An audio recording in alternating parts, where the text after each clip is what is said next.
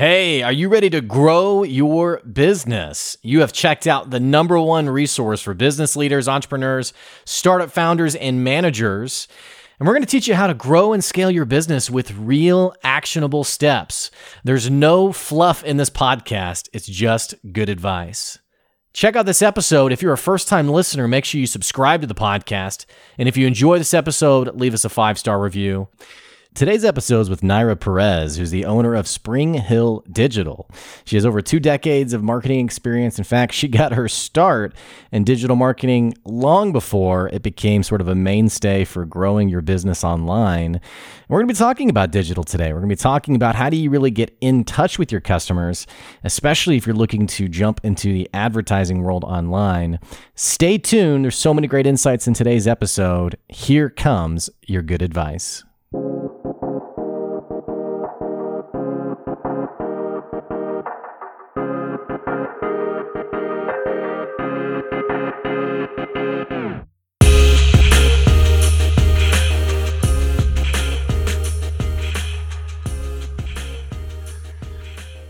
Hey, welcome back to another episode of the Good Advice Podcast. One of the things we like to talk about today, or just on the show in general, but especially today, is how do you really make your digital advertising work for you? How do you get into the digital space, which, especially now post-COVID, we're all thinking about? We're all thinking about how do I take my business online and shape it in a way that it just seems to make me money. It seems to work. It seems to find people who maybe don't live in my town or that I haven't met directly and bring them to my digital doorstep where I can actually talk to them about what I do for them and actually grow my business through more customers online. Well, today we're going to be sitting down with Naira Perez, who's the owner of Spring Hill Digital, and she has over 2 decades of marketing experience. In fact, she got her start in digital before digital. She was doing television, that thing that you have on your wall. You might not even have cable anymore, but she was doing it before we even thought about digital. And what her business does is she helps companies like yours develop digital marketing strategies, essentially identify who your customer is, and basically give you a great ROI on paid advertising. We're talking about how do you build your business with a sustainable way that is bringing you more leads and is growing your brand. Naira, it's great to have you on the show today. Thank you for having me. I'm really excited. Well, how are you doing today? I'm doing fine. Just past the heat wave. Yeah, I was reading that in Pakistan that today it's like 150 degrees. Which it's 85 here and it feels pretty hot, but I guess I know. We just had our maximum of 115 and that's our record for ever. So for the city, so that feels hot, but 150, I'm not sure. Like, is that livable? Like, I don't know. I don't know. Now, whereabouts are you from, by the way? We are located in Portland, Oregon. Okay. Yes. I have a friend of mine in Portland, and he was telling me yesterday he doesn't have AC, and he says he's been doing work basically in his underwear. He said I have no options. He said it's just so hot, which I don't typically think of Portland as a hot place, but yeah, I guess you guys are going through a heat wave. We just did. We finally ended it, and I say ended it in quotes because it's still 90 something degrees. But yeah, lots of the houses do not have air conditioning because this is not normal. Yeah. Well, it's great to have you on the show today. I'm excited to talk. It feels like digital advertising is this thing that, or really just the digital market. It feels like we get really excited about it because we know there's a lot of opportunity there. But for many of us as small business owners, it's easy to get in over our head where we get into it and suddenly it's like, okay, what am I doing here? How do I make this work? So it's great to have you on the show today. It's exciting to really figure out this digital game a little bit better. Tell us a little bit more about who you are and what your business does. So I actually, like you mentioned, I started in direct response television, actually, which is a fancy word for infomercials. And that was back in the day before digital, that was the only way to get real data about how your product was performing. That was the only way to do direct to consumer. And so I started loving data at that time. All our strategies were very calculated based on daily call volumes, orders, et cetera, et cetera. So when digital started to grow, it was a natural progression. So I worked with agencies, and then I decided to go on my own 5 years ago. So that allows me to really help clients that are small to medium that otherwise may have gotten lost in big agencies just because they have small budgets but big needs. And so in bigger agencies, it may not be possible to help them the same way that I can, being specializing in these kind of businesses. When I think of infomercials, I think of like the old, like it's like grayscale, like the person's like something's not working, like in the kitchen, and then suddenly everything comes to life with the product. It feels like there's a bit of a digital version of that today, where people a lot of times on social media, they talk about the problem you're having, and it's like, oh wait, just do this, and it might solve it for you. Does it seem like it's easier to sell online? It is and it is not. It is because there is more information that you can give to the potential customer. There is much more informed decisions. So that is, but also the news feeds in paid social, as an example, have gotten so busy and so filled with ads and with information that I think it's overwhelming people. So it has its pros and cons. And whenever you have a new channel, then, everybody races to be the first one. And sometimes that's good. And sometimes it's not, because your content is not ready for it. Your audience is actually not there. So there's a lot of things to consider. So long way to answer your very simple question. It is and it is not. I like that answer. And it makes me wonder, I want to ask you, it does feel like when new channels come out that people do really scurry to get on it. One example of this is TikTok. TikTok, I can't tell you how many times on LinkedIn people were saying, oh, you got to get on TikTok. You got to take your business to TikTok. And since we're talking about the small business owner today, especially some of our listeners who are small business owners, I know I can relate to the small business owner who our eyes sort of glaze over when we think about yet another platform to take our content to. Should that be the strategy of the small business owner, just getting on as many platforms as possible, just getting your name out there, or is there a better approach to it? Yeah, there is a much better approach, much more manageable approach, which is consider two things whenever evaluating a channel. One, is your audience there? And two, can you create content that you can consistently publish? So you cannot go on TikTok, have 4 videos and leave. That's not going to work. You cannot go on Snapchat and create 4 snaps and then leave. It's just not what audiences want. They want to hear from you often. They want to hear that you have a content strategy, a line of thought, a tone of voice. So think about it. If you cannot generate video, the only things that you can generate are pictures, then maybe TikTok is not the place. And also, TikTok has changed a lot in the last year and a half for many reasons. But it used to be that the audience was so young that if you were selling something that was extremely expensive, your place was not in TikTok, because young audiences may have a lower, income, if any. So now TikTok has changed. Now it is, as I said, completely different. But at that time, when everybody was coming to me, it's like, we want to do TikTok and blah, blah, blah. I'm like, you're selling something that the audience in TikTok is not going to buy. And can you generate video? Well, we don't have video. We don't. Then, if you're going to do a channel, do it well.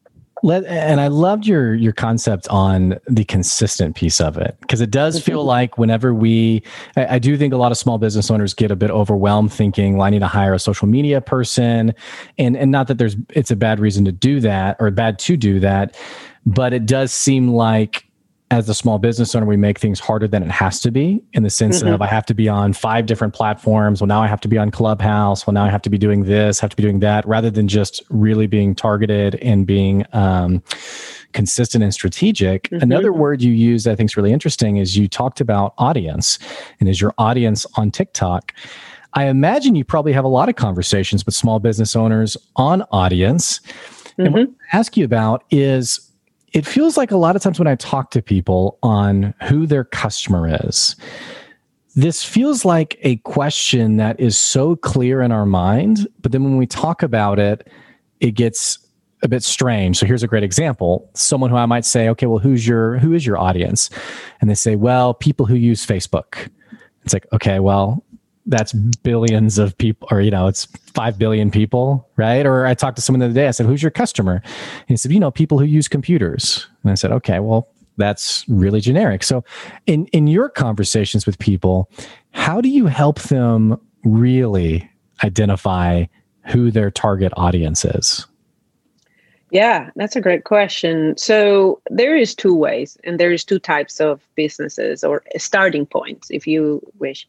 So the starting point of, we are a business that have been running and we have data on customers. And so my first step is, let's look at your customers. Let's see who they are, and let's look deeper into what makes them attracted to your brand or your product. And then from there, we'll generate an audience of people that have bought. So that's one starting point. The other starting point is a startup that just, it's an entrepreneur created a product because they needed something, they couldn't find it in the marketplace, so they created it. Yeah. And often these entrepreneurs think that because they solve a problem they had, that everybody in the audience is like them, which is not always the case. So at that time, what we do is a little bit of exploration. We take what we know about the product, about the service, about the brand, and then we go out and look at people that potentially can use it. And then we start experimenting with very low budgets in the channels that have the most efficiencies to find who is purchasing, who is attracted to the brand. Once we know who that person is, then we look for the channel where they are in. But we don't go to the channel first, we go to the audience first. It's got there's like my own industry, I have many competitors, or many people who are in my industry, in the coaching industry. I know in the digital marketing industry, there are tons of people, many of whom who probably have no business being in digital marketing and have no experience in digital marketing. But I had a conversation with someone about this topic the other day, and this person was a digital marketer, and it was on the conversation of audience. And the reason I'm bringing this up is because I was just listening to your strategy on sort of testing and really tweaking and figuring this out. Well, his approach was a high budget, shotgun-esque approach of, we're going to dump thousands of dollars into advertising and just see what sticks. And from there, we'll have a better idea of who your customer is. And this really kind of rubbed me the wrong way for the new business owner or the small business owner, who we know that for many small business owners, cash is king and cash flow is king. What's it like running a digital marketing business with so much noise out there on how digital marketing should be done? Oh, it's interesting. Let's say it. It is true that there's many theories, and a lot of them can get to the same place. You can start in different points in digital marketing and arrive to the same goal, which is making sales. However, each individual client for us, as you said, they rely on cash flow, and we want to be as efficient as possible. That's our philosophy. Our philosophy is, if we were them, how would we do it? And that's the only thing that I can say about it is like we do things slightly different than everybody else because we truly are partners with our clients. Like I get emotionally attached to their campaigns.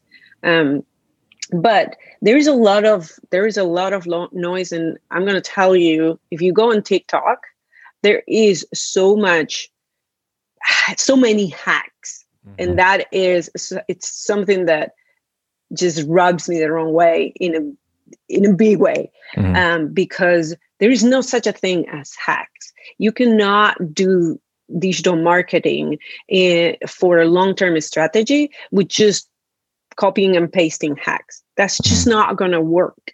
So anytime that I see somebody with a different philosophy, I try to first think, well, is this getting to the right place? And if it is, then great. But like the strategy that you just mentioned, it's a great strategy if you have $50 million a year in budget and you can just spread it and select from there. But if you only have $500 a month, that spreading in that, let's see what stick, is just not going to spread enough because it's not going to go anywhere. So you have to be really targeted and modify slowly. So to go back to your question, how does it feel? It feels sometimes like there's a lot of misinformation in digital marketing. Sure. And we get a lot of clients that have been burned by hacks or by other digital marketing specialists. So I cannot talk about them because I don't know who they are, but I can defend what we do. And it's rooted in making clients successful.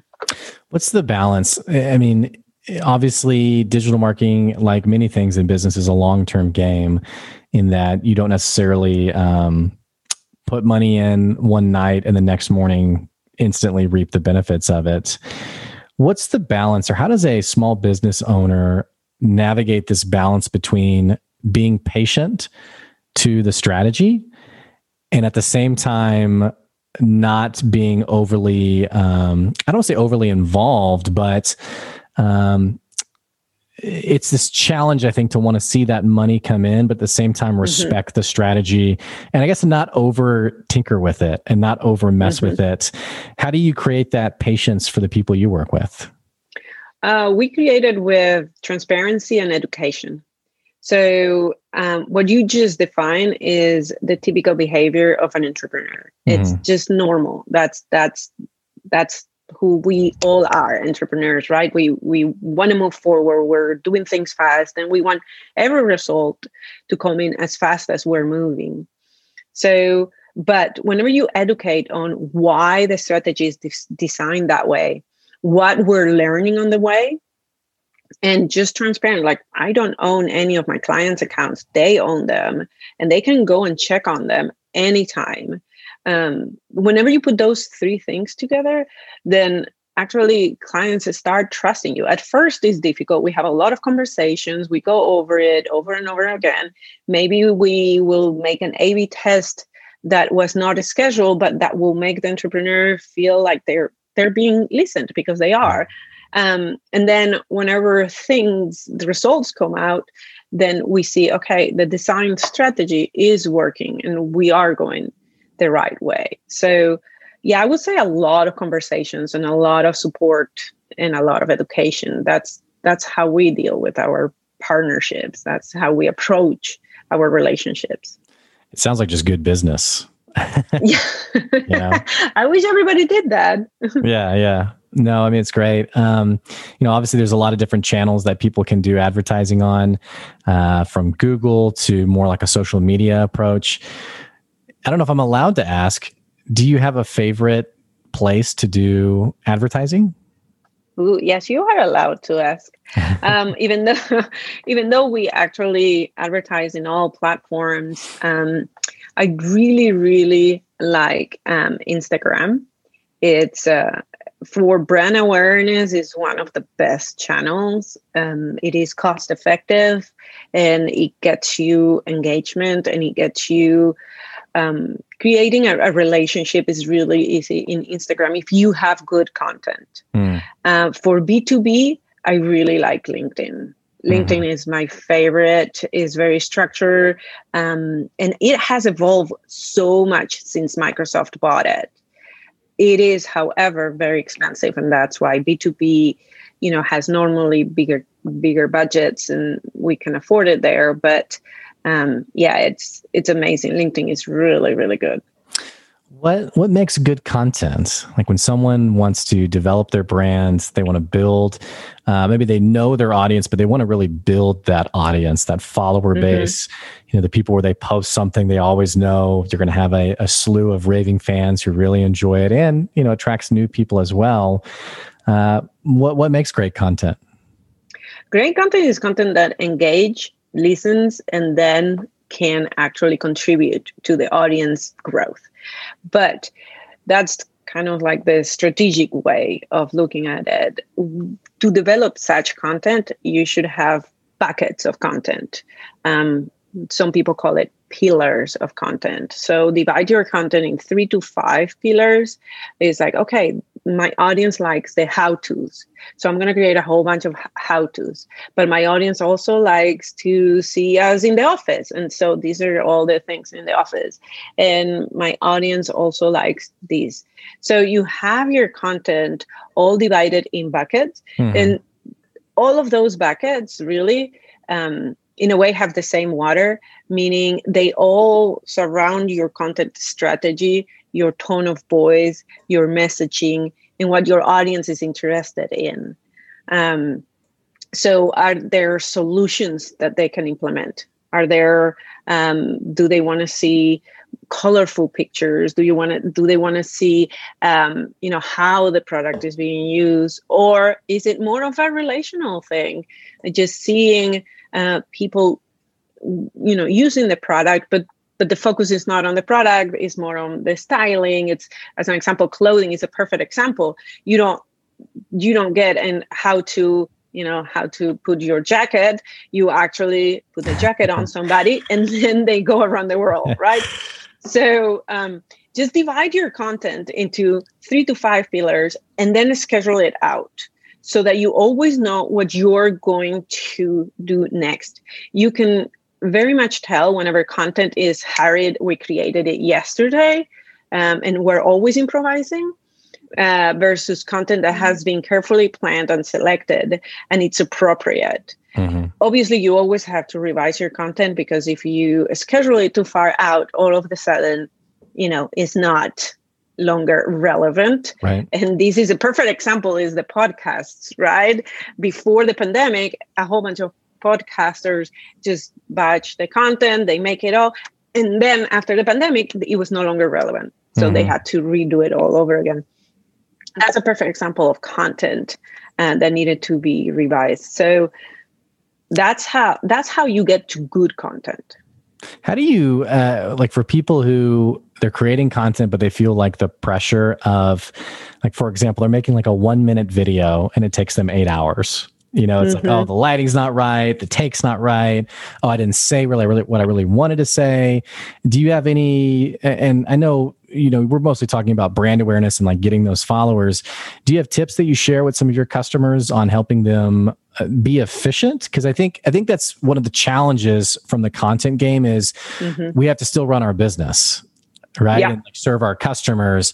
And so peeling off that part of our time can be really challenging. How do we do it in a more efficient way? Yes. So at some point, if you're taking 8 hours to do 1 minute video, which is often the case if you're doing it on your own, then maybe it is the time to outsource it. Is it time to get an expert that can spend 2 hours and, just do it right away and do it the correct way. What I would do is just evaluate how much you are valued per hour. Like 8 hours of work, like how much do you think you're worth? Are you worth $200 an hour? Then 8 hours is $1,600. Can you get somebody for $600 that can do it much faster? And here's the deal. The beauty of the internet is that there is so much out there that you can do effectively. so many platforms, so many crowdsourcing places, you don't have to go to the most expensive. You don't have to get the most produced video. Mm-hmm. Sometimes just get out the most viable product. Mm-hmm. It looks good. It is within your brand. Then get it out. Sometimes audiences really love the fact that the video is not perfect and it's not overproduced. It feels like something that my friend will share with me. So that's something to evaluate. Yeah, it does. I do like that sort of authentic feel that can happen with your content when it isn't over managed, overproduced. You mentioned something that was, maybe it's time to outsource to somebody else. We're talking essentially about running your own advertising, your branding, et cetera. And many of us, I think many of us have, let me say the barrier to entry to paid advertising is very low. It's not hard to set up your Facebook business account. Even though Pixel can be a little bit challenging to understand at first, it's not too bad in terms of like, you don't have to go get a degree to manage it.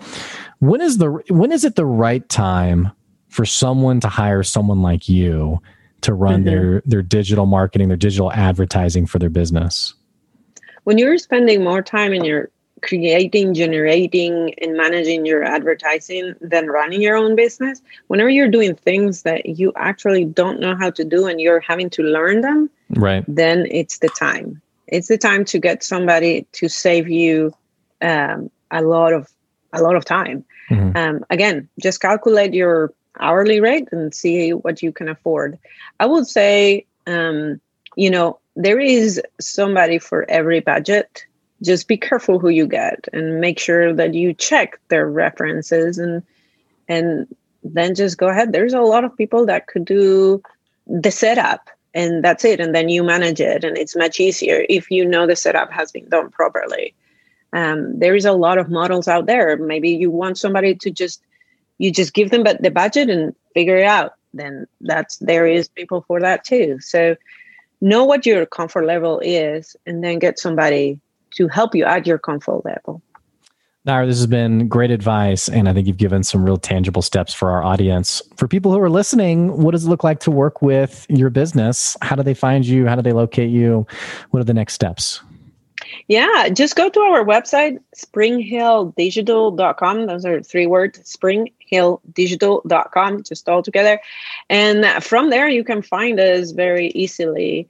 And working with us is just, we look at your account, we look at your budget, and we see if we can help. If we can help, we'll definitely do it. If I think that you should manage it yourself, I've told many people, like, manage it yourself.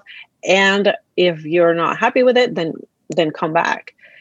So we only help people that we think we can help effectively. Mm-hmm. Naira, would it be okay to send people to your LinkedIn as well? Absolutely, you can. Yes. Okay, great. Well, Naira, it's been great having you on the show today. I appreciate your time. Thank you so much, Blake. It was a pleasure. It was really fun. Good. Hey, for our listeners, I'm going to put the link to springhilldigital.com as well as Naira's LinkedIn profile. Both of those are going to be down in the episode description below. And hey, if you've been following the podcast for a while, what the heck are you waiting on? Click that subscribe button so we keep giving you good advice wherever you are. And don't forget, we're on Patreon. If you want to support the podcast, if you want to get your business advertised in the introduction to the podcast, just go to our Patreon at patreon.com/good advice, and you can find out more there. Hey, thanks for your support. And that is today's good advice. We'll see you later.